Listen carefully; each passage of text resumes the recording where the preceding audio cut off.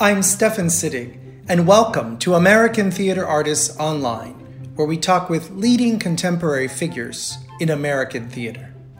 If you've been enjoying the American Theater Artists Online podcast, I urge you to consider donating to help the artists who produce the theater that we all love so much.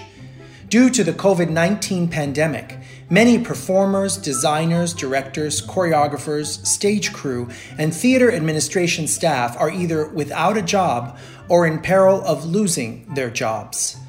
The Actors Fund provides assistance to artists to cover basic living expenses, such as food, essential medications, utilities, and more. If you love and enjoy theater, please consider donating to the Actors Fund today. Just go to actorsfund.org and press donate.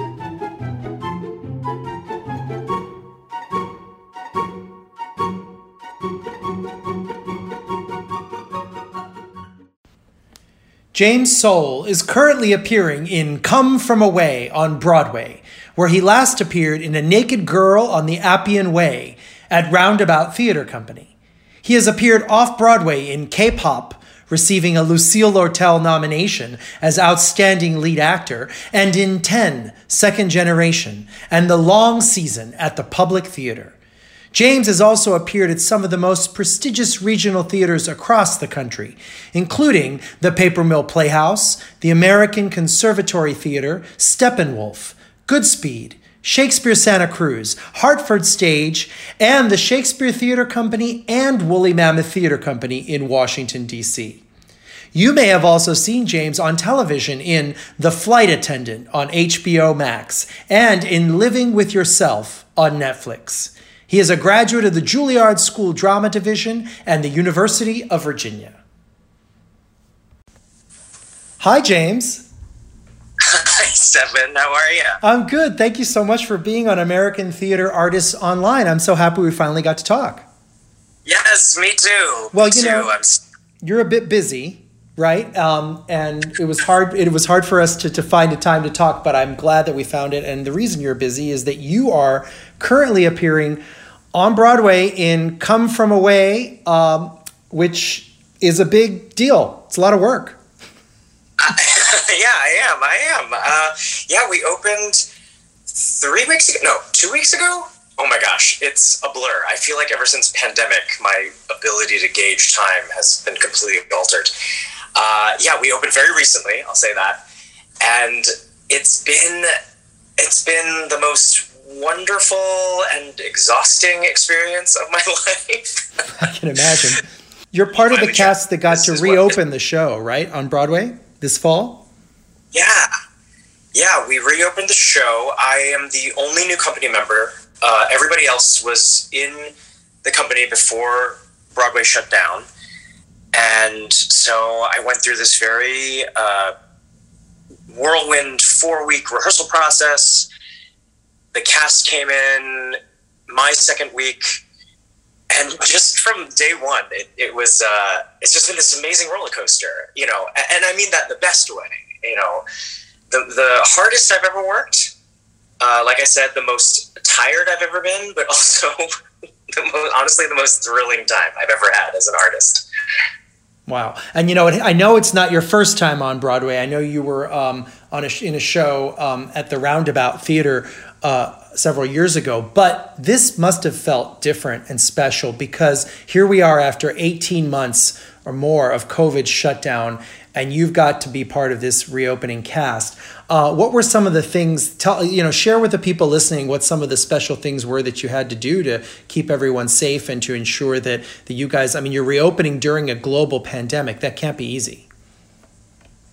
Yeah, well, I think one of the benefits of commercial theater, Broadway specifically, is that I imagine there's a bit more financial resources than, say, maybe some of the regional theaters around the country, or maybe even smaller theaters, or certainly off-Broadway theaters. So I feel like because there's more financial resources, there's a bit more practical ability to, take care of audiences, to take care of the company, including crew and stage management. And So we get tested twice a week. The Broadway mandate that everyone that enters any Broadway theater has to be vaccinated. So they can allow and manage things like this. And so it's interesting. It's not that I don't think about the pandemic. I think about it every day. Sure. But I do feel as safe as I can possibly feel. And I think that's probably true for most people that enter any Broadway house. And again, I think that's because there is the ability to be able to pay for these testing services and to be able to collectively have the power to have these vaccination mandates, both for people who work in the theaters and audiences as well. Yeah, I think it's really important for people to feel safe and for performers to feel safe and for the audiences to feel safe. Now, the audiences are required to be vaccinated or show proof of vaccination or a test, right? And they also have to be masked, right? The audience, correct? Yeah. So yes, both those things. Yeah, and so the cast is not masked, obviously, but because you guys are singing and doing all those things. But people have tried the masking in other theaters as well while they're performing, and I don't know how people can. God bless. I don't know how people can do that. That's got to be weird and difficult. But you guys are not masked on stage, just in case there's anyone listening in who has not yet gone to a Broadway show, and there could be some people that are thinking of going to a Broadway show. But what I've heard, I haven't gone yet myself, but I'm going soon. Is that it's a very safe environment. It's really a much safer environment than some of the other environments you might find yourself in during the day. I think that's probably very true, to be perfectly honest. And maybe I'm probably biased, because I work in a Broadway theater. But, all these spaces have had to revamp all their, HVAC systems, and there's air purifiers everywhere, and we have an actual dedicated COVID safety team that works with our producers, and I think that's true for every Broadway show, every commercial Broadway show. So I think that had to be the priority.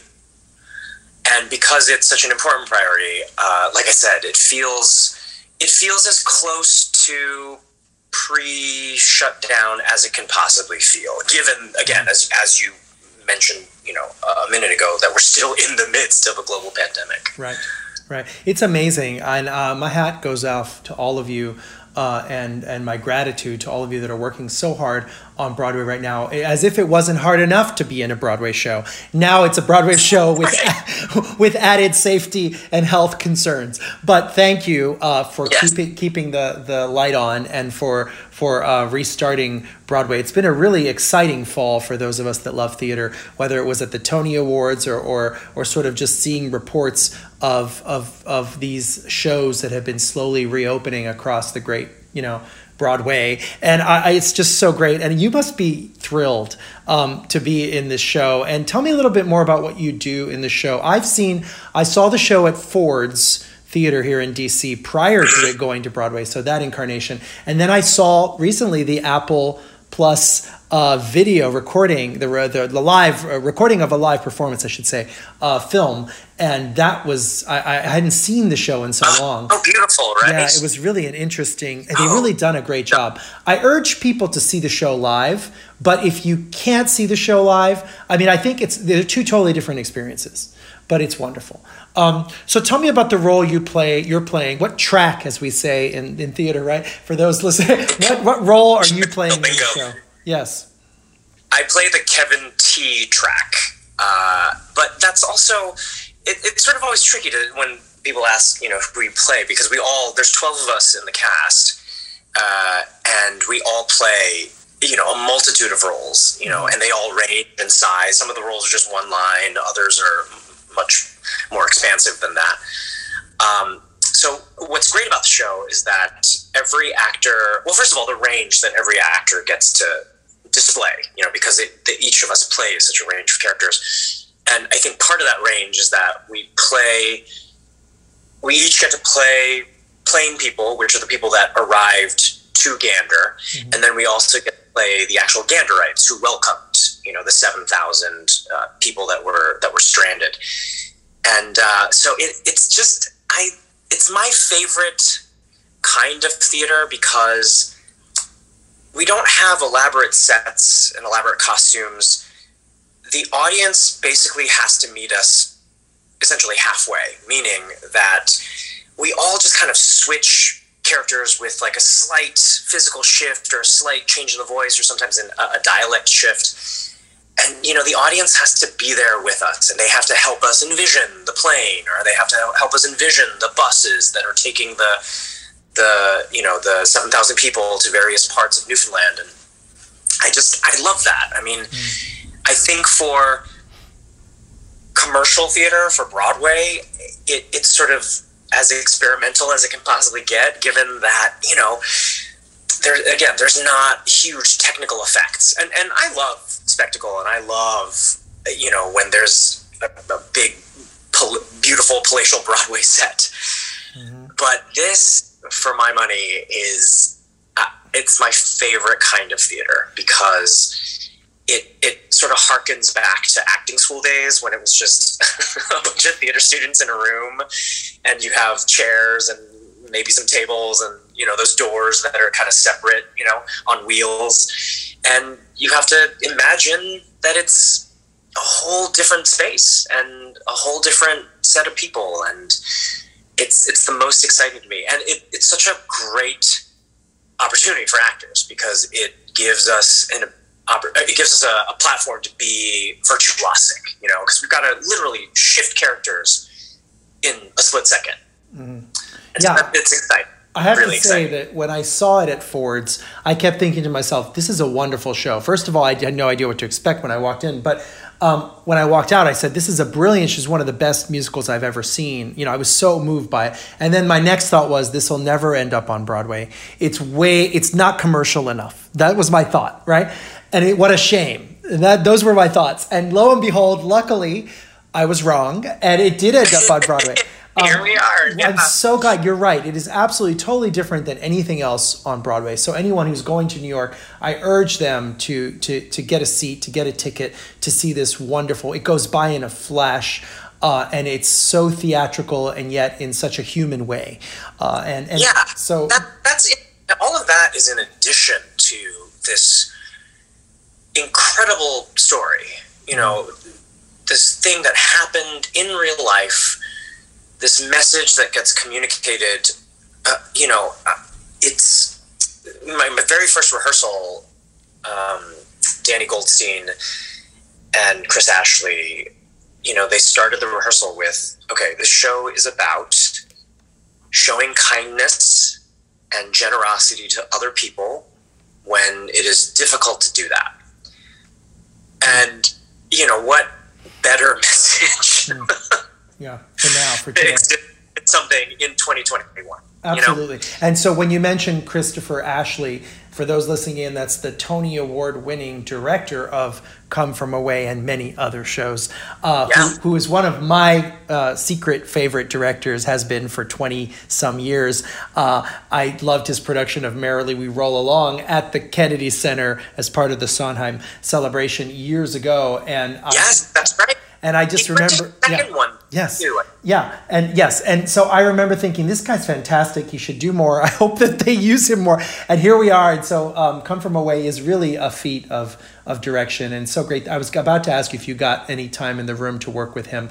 So how did the process happen? Did you get talk to us a bit about your finding out that you had it? Did you audition? Did you get called in to audition? Was it a cold call? I mean, what happened? How was the process of finding out that you were going to be a part of this reopening cast?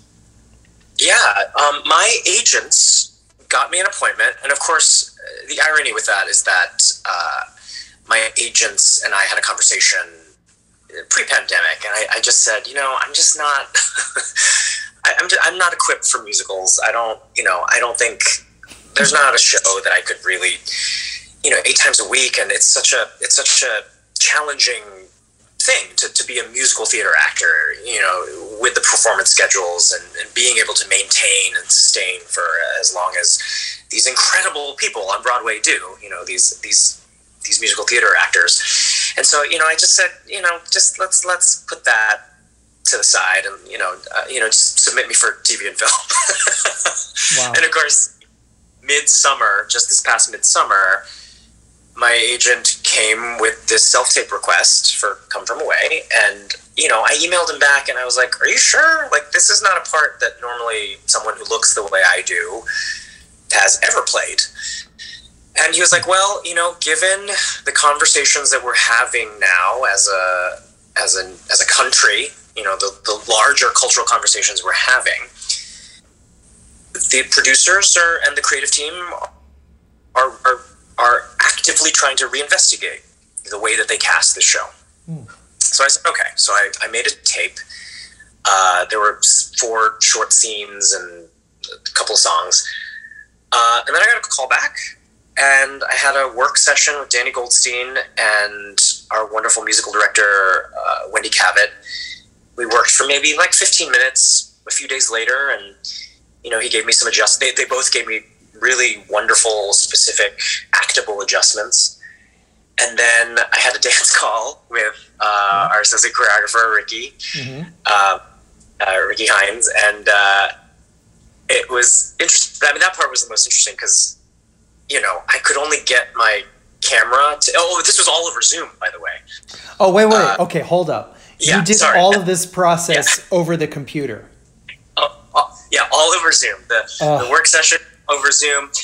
The dance work session was over Zoom, and I had to back the camera all the way, in my living room, and still you couldn't quite see my feet to do the choreography. Yep. But went through it a few times with Ricky, and then the final callback was after that, and it was basically in my dining room, and it was everybody, these like 16 squares on my Zoom screen, and Chris Ashley, the producers, Kelly Devine, the choreographer, everybody was there, and just we redid the scenes, and Chris gave me a few adjustments for a couple of the scenes, and then that was it.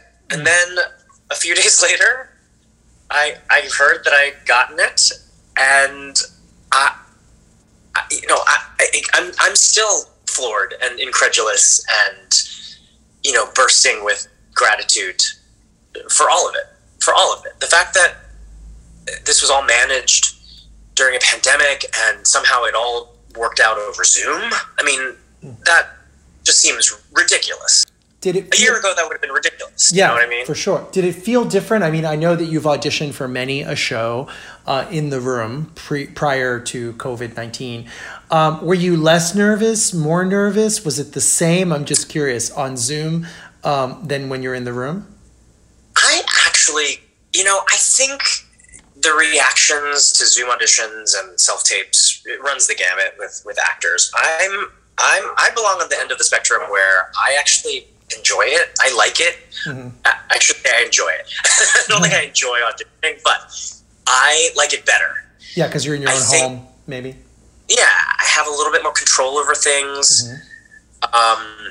And, by the time that I got to the Come From Away process, the audition process, I'd done enough self-tapes. I'd gone through enough of the working through Zoom, or I had some practical wisdom about how to manage it, So I set up, I knew exactly how I wanted to set up my camera and my computer and where I wanted the lights to be. And I knew exactly where I was going to look because some of the scenes required other people, for me to look at people. And so, I already had a lot of practical wisdom around how to manage it for myself so that I can be at my best. Wow. And so I think the advantages far outweigh the negatives for all this self-taping and remote auditioning. That's amazing. It's really interesting. So let me address something that you said earlier that I don't want to let go, because you mentioned that you're playing a track or the role. As you just said, everyone plays a variety of different roles in Come From Away, for anyone who's seen it. You're doing sort of the Kevin T track, you said. Is that right? And that you thought that this wouldn't be a track that you normally would be called for in the past, and that now the producers were looking at something different. What is this, the role usually not played by someone who is Asian? No, not at all.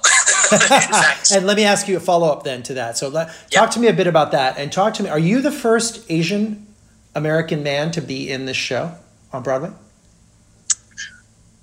Yes. I think you on are. Broadway. Yes. Yeah, I think that's true. I think that's right.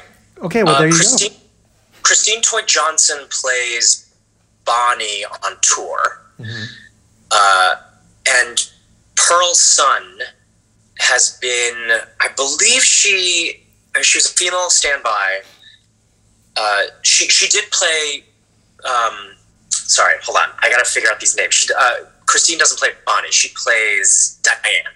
Pearl played Bonnie for 3 weeks while Patrina Bromley was filming a TV series in Canada. Sure. So Pearl, actually, she and I reopened the show together, and it was this amazing, wonderful moment of solidarity. To have her, to be able to rehearse with her and then open the show, and there's two people in a 12-person cast who are Asian American. But I am the only Asian American male to have ever been in the Broadway production. I believe that's true. Certainly to play this role. Wow. So it's a moment, you've got to feel the weight of that moment, right? So there's something to be said, about Asian American representation, particularly on Broadway, and in theater in general. We can talk more about that later. But how does it feel in this particular show to sort of be able to represent, be able to show more of the diversity of American society and culture? Oh, it's a thrill. I mean, there's no other way to put it because, well, number one, I'm certainly grateful that the team and the producers were willing to reinvestigate. Of course, that's a given. But for me personally, I think what's most thrilling about it is just to be able to do what I talked about earlier. I think I'm pretty good in the role. I'm sure you are. I've seen you on stage. So I think that I am playing something where I can bring to bear all of the actor training that I've received. Now, that includes both in acting school, but also all the things I've learned subsequent to that, in all the productions and the shows that I've done, and all the other actors I've encountered, and things that I've learned from them, and all the directors that I've encountered, things that I've learned from them. And it's this opportunity, this wonderful opportunity to be able to show this incredible amount of range and just to be able to do it. Do you know what I mean? Like, absolutely. I just to be able to show that, oh, here's this person who happens to be Asian American, but he can do it. He can do the same things that any other actor on that stage can do. Right, and the influence you're having isn't just on Asian American actors or young people who can be sitting in the audience seeing you and going, oh, I could be in this show one day, right? There's that side. But then there's the opening of the minds of the people who are sitting in the audience who may not be Asian going, oh, sure, it works. So opening their minds as well, right? So you're working in sort of two levels. Exactly right. Yeah, I have no problem with this as I'm watching, a pretty diverse cast of people just be a diverse cast of characters. The story still happens. The weight of the story still gets communicated. The value of the story still gets communicated. At some point in the play, I played George Bush. So, which is great. If we can suspend our disbelief that people can start breaking out into song or no choreography all together. Right.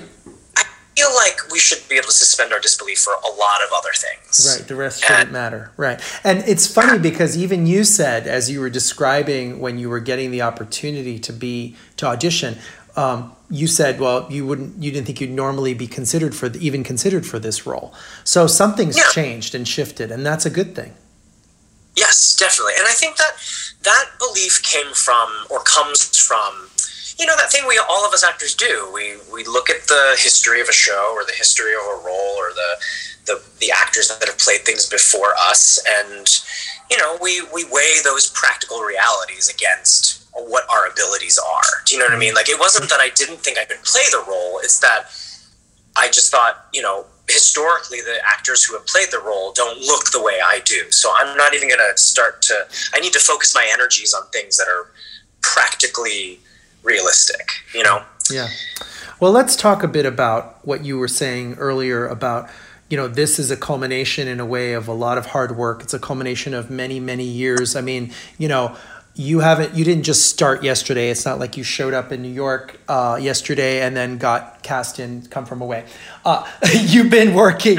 You have vast theater experience. As I was looking through your resume, not only having worked off Broadway, having done another Broadway show off Broadway, but you have vast regional theater experience. I was looking at the list of theaters that you've worked at across the country. These are some of the most preeminent, most prestigious regional theaters in the country. You've worked at Steppenwolf in Chicago, ACT in San Francisco, the Shakespeare Theater in Woolly Mammoth in DC. You've worked at really across the country.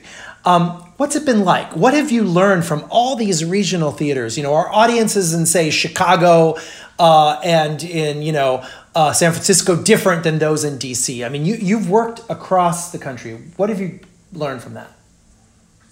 I feel like my real theater education, my real acting education came from all of those experiences. I mean, I learned a great deal in acting school, certainly, but I think this is one of those professions where you learn on the job. You gain practical wisdom. You learn how to sustain.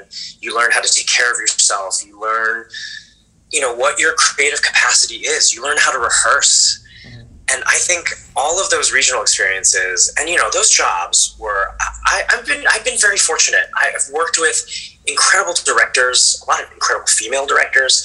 Mm. I can't say that I've ever really had a terrible experience. I've been fortunate that I've gotten to work with fellow actors that are, far more gifted than I am. So it's like I get to have that master class every day in rehearsal and every night in performances.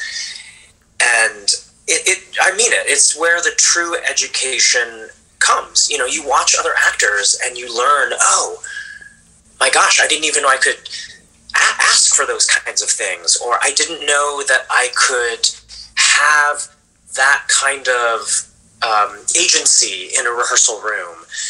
I didn't know I could converse with a director in that kind of way. And then, of course, actually getting to do these shows and learning for myself, what is it that I need to do to be able to sustain 8 performances a week?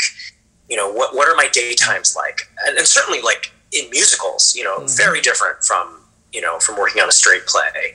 And what are the actual reality things, the practices and habits that I have to do to be able to really take care of myself so that every night is as consistent as it can possibly be. And I think that's how I view all of these experiences, these wonderful experiences that I've had in regional theaters across the country.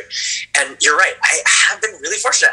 I'm just hearing you list the names of those theaters. I'm like, oh, wow, I've been really lucky. Well, I think you've been really lucky for sure, but you also obviously have the goods and you have the ability, or if not, you would not be in those situations. So you're getting opportunities as part of your talent and your ability, not just, I think luck has a part, as always, for all of us in what happens in our lives, but being in the right place at the right time, but also being good and being ready for the opportunity when it comes your way. So I know that you're a graduate of not only Juilliard Drama School, but you also are a graduate of the University of Virginia, 2 great schools that you have, I'm sure, learned a lot that set you on the way. But really doing it really is the best practice, right? Getting out there and being in a show 8 shows a week is how you get to use your training. 100%. And being out there on a stage or in the rehearsal room and, having those moments of floundering too, mm-hmm. where you can't quite figure something out and it's a matter of asking the right questions or good questions and collaborating with the director, or it's learning to trust and have faith that it'll eventually come. And, so it's those moments too that, as much as I learned in acting school, it's different when you're on the job. It's different when you're being paid.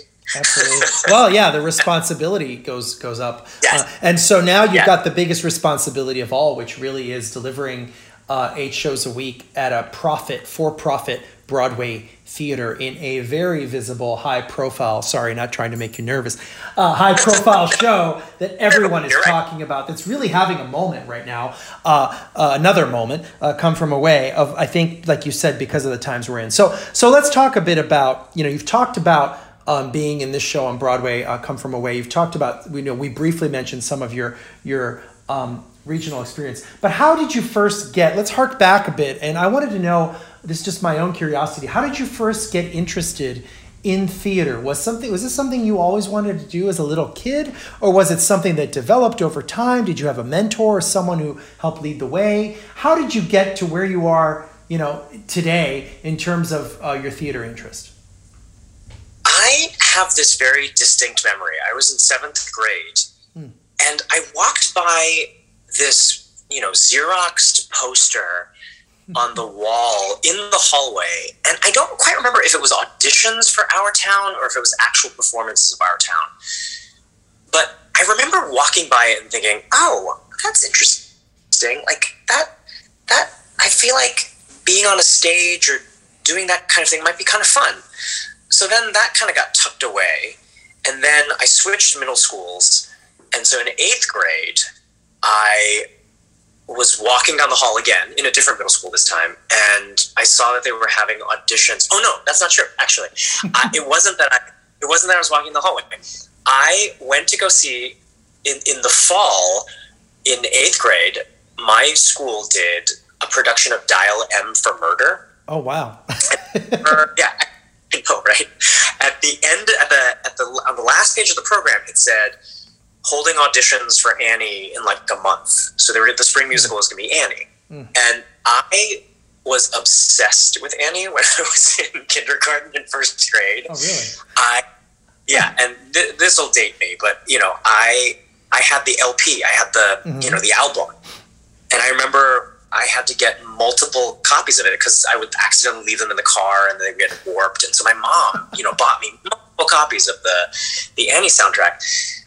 So I was obsessed with it, and I think I remembered that, and so I was like, oh, I bet this will be fun. So I auditioned, and I got cast as Rooster. Oh wow, good. My voice hadn't changed yet, so it was basically playing Rooster up an octave. Hey, Rooster's the best part of that show, I think. It's a great part. It has one of the greatest songs in all of Easy theater. Street. Easy Street. Yeah. And I'm sure I was terrible, but I loved it so much. Sure. And I still remember moments of backstage, antics, and it's funny how those memories kind of stick with you. It's been such a long time. And ever since then, I did shows. All throughout high school. I definitely did not think, and even when I was at UVA, I did a ton of shows at UVA. I did not think that I would ever be an actor because of a lot of reasons. I think, family pressures and things like that. I was going to ask you because I've spoken to other Asian American actors on this podcast who have told me of some of the family pressures of being Asian, whether you're, a child of immigrants or, I think that whenever you're a child of immigrants, if that's the case, your family works so hard to get established and to get the family going. They're always scared of the arts, not in a bad way. They love the arts, but they're scared that it's going to lead to, you're not earning a living. Oh, absolutely. And, I think I had those fears myself, and sure. All sort of interconnected with the things that my family believed and, and yeah, I'm a child of immigrants. And of course, look,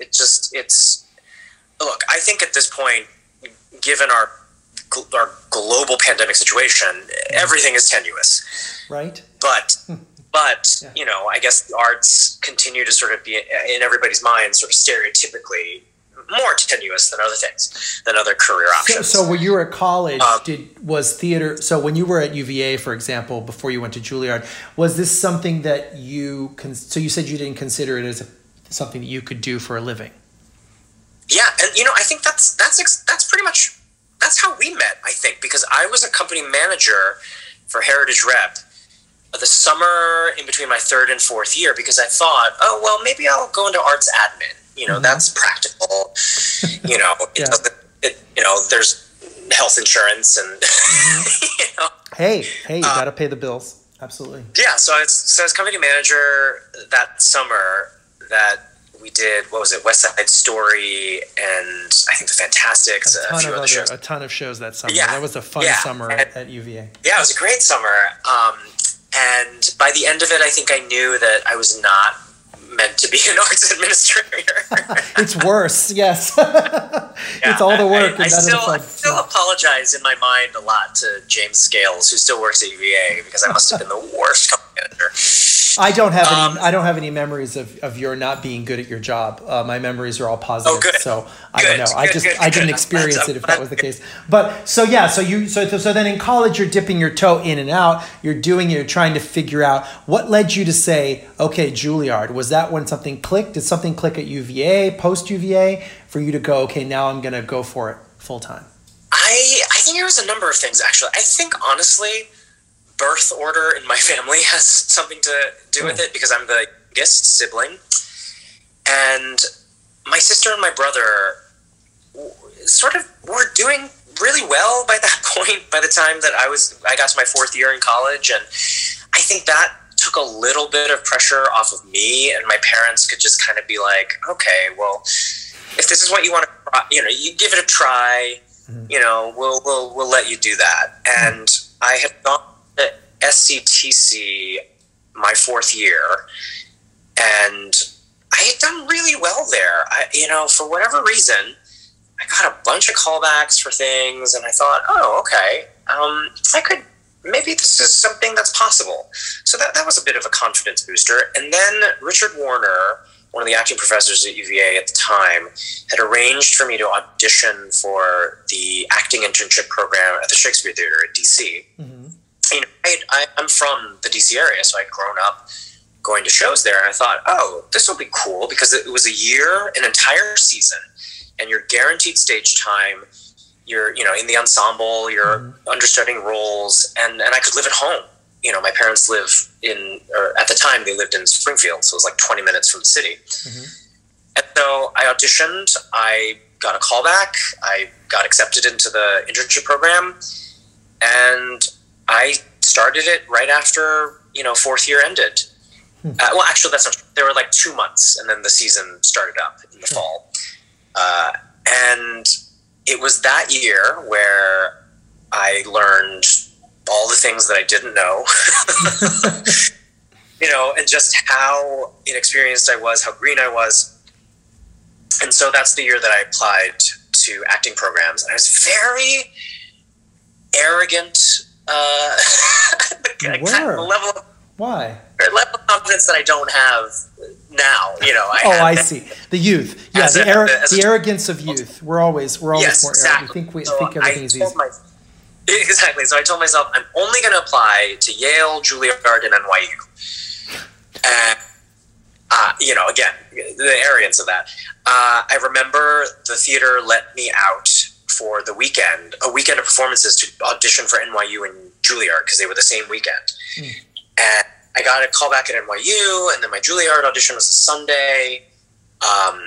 And then I got back to DC, went back into the run of the show that I was in. And then, I eventually learned that I got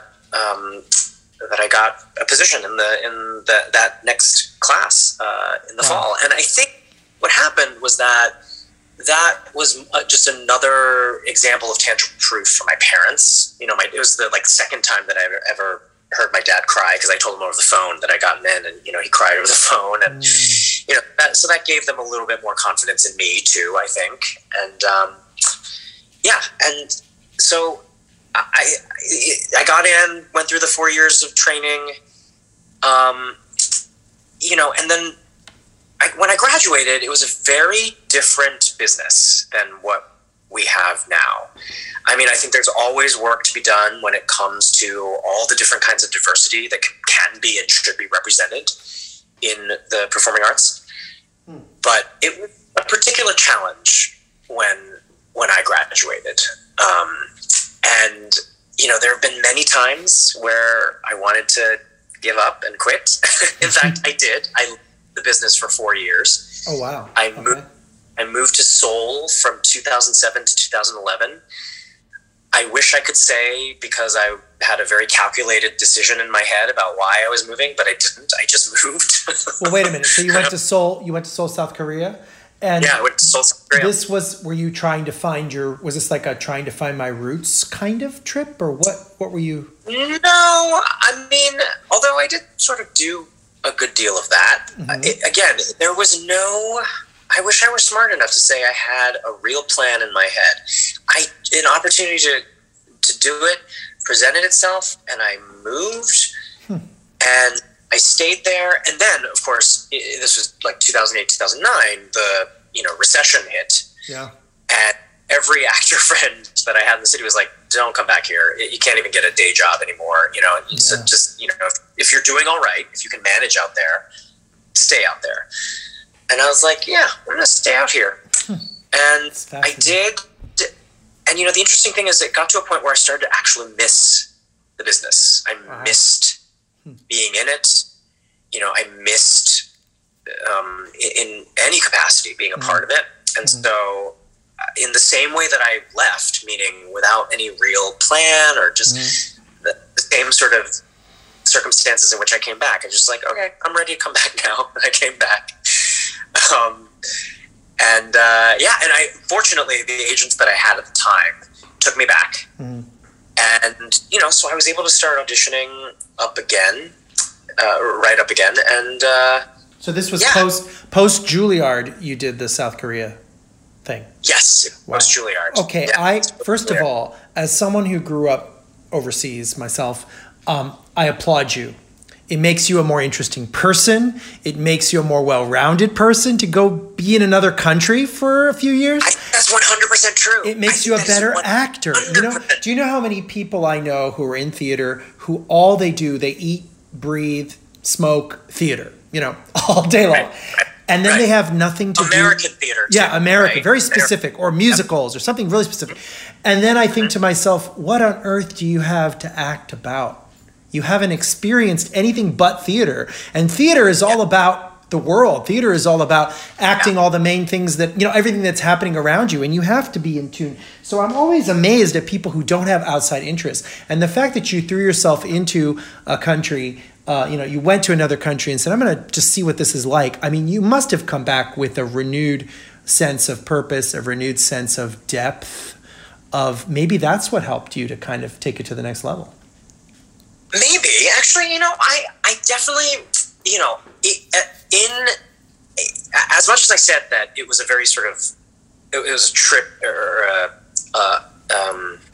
experience that lacked a lot of calculation and planning. Like I didn't have any of that. That's okay. What is interesting is that I look back at that time and I think, oh my gosh, yes, there was a tremendous amount of value to it.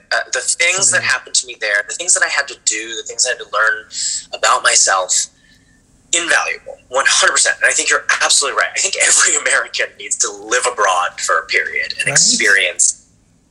I think it would opening a checking account in a different language. Oh yeah. I think all of that stuff is so valuable. I really do, and not just for the sake of my acting or for my creative life, just as a human being. I think I definitely came back with a broader perspective about people. Absolutely. And there's a big theater tradition in Korea, in South Korea. There's a lot of theater in South Korea. I know a lot of friends who work there. It was incredible. I got there at a time when the middle class just exploded. There's just a huge explosion of the middle class. And so there's all this disposable income and people want to use their money and spend their money. So there were these performing arts centers everywhere. Every street corner there was a performing arts center. A performing arts center that had like a concert hall and a theater.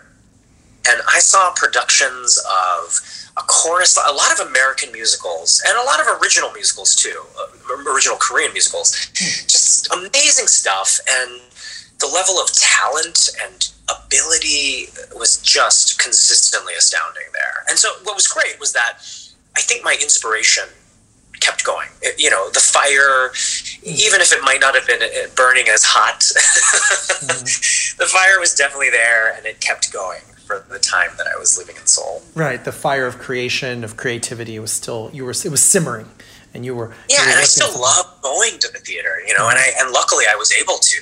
I was able to see such a range of things in Seoul. So how did you? So you come back from South Korea, and then you start to kind of reignite, as we're using these heat and flame metaphors. You start to reignite your career and started to get back interested. How did you get back in? And then I wonder, is that where you sort of did a little bit more TV and film? Because your resume has some really interesting TV and film credits as well. Yeah, well, I had a little bit of a rough go in the first couple years back, to be perfectly honest. My auditioning wasn't that great. I think I'm still struggling to find my creative, artistic confidence. And I honestly believe this, that it's only been in the last maybe 4 or 5 years. Well, I often joke with people, I think it's only been in the last 4 or 5 years that I finally learned how to act. I think there's some truth to that. I think there's at least a kernel of truth to that. I think because, I started working in earnest, like relatively consistently, within the last, I would say 6-7 years. And I think each job, as I mentioned before, taught me something, showed me something about myself and about my process and about my creativity and about my range and about my abilities. And it's just taken me, and I've always been a slow learner. It always takes me a while to really grasp things. So I feel like in the last 4 or 5 years, my abilities, my confidence in my abilities has started to meet certain kinds of opportunities. And I think it's only been in the last handful of years too that I've started to do more television and film. And so all those things, both the internal things and the external things, have started to coincide. So that is sort of long-winded way of saying, yes, we've added TV and film into the mix. I mean, a lot of actors talk about this thing of sort of finding their time and their sweet spot, and they don't always necessarily know when that's going to be, right? Sometimes it's out of your hands. Sometimes it's you just needed to mature. Sometimes something about you in your 40s is more interesting than something about you in your 20s or 30s. So that sometimes that's what happens, and you start to age into roles, and just as you age out of other types of roles, you age into sometimes more interesting roles. So that you might be experiencing some of that. So I've mentioned a little bit, we've danced around a bit, television and film. We're believe it or not, we're almost out of time. But before we go, I can't let you go without talking about one of my favorite new shows on television that you are a part of, which is the fun, great The Flight Attendant on HBO Max, which is so much fun to watch. And even though it's not theater per se, I find it to be very theatrical. Oh, very theatrical. Yeah, in the way that the final version of each episode has played out. Oh, and also because, our showrunner, Steve Yockey, is a playwright. He's written tons of plays, and the writer's room has a ton of playwrights as well. So, obviously TV is a very different medium, but I think that sensibility, can't help but bleed into those scripts, What a fun show, and what a fun opportunity for you. And I was so thrilled. I had no idea you were in it, and I was watching it sitting at home, during one of those pandemic weeks where you're just like, I need something to watch.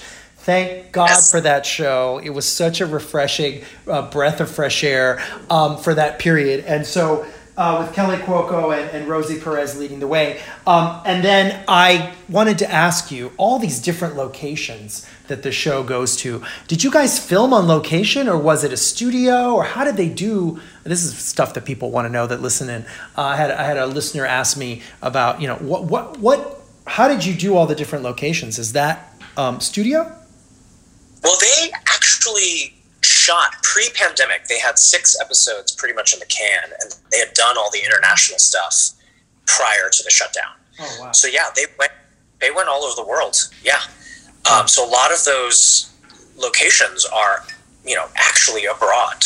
I think they were in Bangkok for a while. I can't remember some of the other places, but my stuff was just we did it all in New York.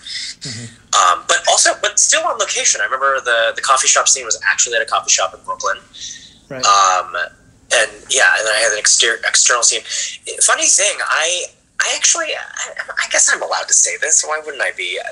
My character actually was supposed to get killed off in the first season. We actually shot an episode where I died, and it was kind of cool because I had my own stunt double and all that stuff.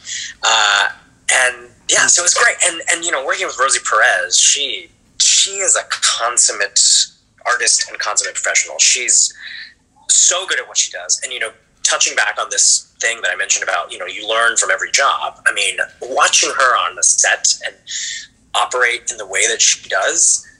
I mean, that was a masterclass in film acting and just acting in general. Yeah, so I had a blast doing that show. It was really fun. Are you hinting that your character might come back for season 2? I can't officially say anything. Okay. Well, I hope your character comes back. He was a lot of fun. And also, it was so great to see you. And you were almost in disguise with your with your mustache. It was like a mustache. Oh, with facial hair. My pandemic mustache. Yeah. I was sitting there, and it took me the longest time because I was staring and going, I know this person. Where do I know him from? This face is so familiar to me, and yet the mustache kept throwing me off. And then I went, oh, it was a pandemic experiment that I had to keep because I auditioned with it. I saw, and I hope you take this as a compliment. I think you will. Shades of Peter Sellers from the Pink Panther. That's so interesting. Yeah, because that's, I don't know if you were even aware, but I feel like you were channeling him a little bit. Oh, that's so funny. Yes, I will take that 100%. So much fun. Well, James, we're almost out of time, which is crazy. We spent most of the time talking about Come From Away, but we didn't get time to dig deep into all the other stuff you've done. But I want to talk for people who are listening in and want to know more about you, because there's so much more than what we just talked about to your career and just to you as the wonderful person that you are. If people want to keep updated on what you're doing, obviously right now you're in Come From Away on Broadway, and people can go get their tickets online and go to see you in that, I hope. Where can they go to keep abreast? Do you have a social media account that people can follow and stay tuned to what you're doing? Yes, I'm trying to be better about social media. I am not usually, but I think since Come From Away, there have been a lot of interesting things that I feel like have happened in my life, and so I feel like sharing that. I think, I don't know. I mean, I feel the impulse to share it. So yes, so I'm on Instagram. I think at James.Soul. Okay. Well, they can do a search for James. They can search for James Soul, SEOL, right? Yes. SEOL, yeah. And the same on Facebook, yeah. Wonderful. So people can follow you there and do all the prerequisite searching. Put out a Google alert for James Soul, everybody, and make sure that you follow him, because it's going to be I mean, this is me putting it out there in the universe for you, but I think this is just the beginning of the second part of your career that's going to be, I think, really exciting for you and for us to watch. God. So lovely and kind of you to say. Thank you so much, Stephen. I think it's the truth. I can't wait to see you do more. So, James, all the best for you and Come From Away. Keep healthy. Keep drinking the water, hydrating, and I really hope. I'm doing a lot of steaming. A lot of steaming. Yes, that's the thing now, right? Yes. Steaming. It's smart. Smart. Keep those vocal cords rested and steaming. We can't wait to see you, and hopefully we'll come to New York to be able to see you in your show, Come From Away. Enjoy the run. Thanks, Stefan, so much. It was such a pleasure. Pleasure as well. Have a good one. You too. Thank you for listening to the American Theater Artists Online podcast. This episode was edited by Zach Walsh. If you enjoy this podcast, please consider donating to the Actors Fund today. Just go to actorsfund.org and press donate. If you'd like to share your feedback or send us comments, you can find us on Facebook and Instagram at American Theater Artists Online.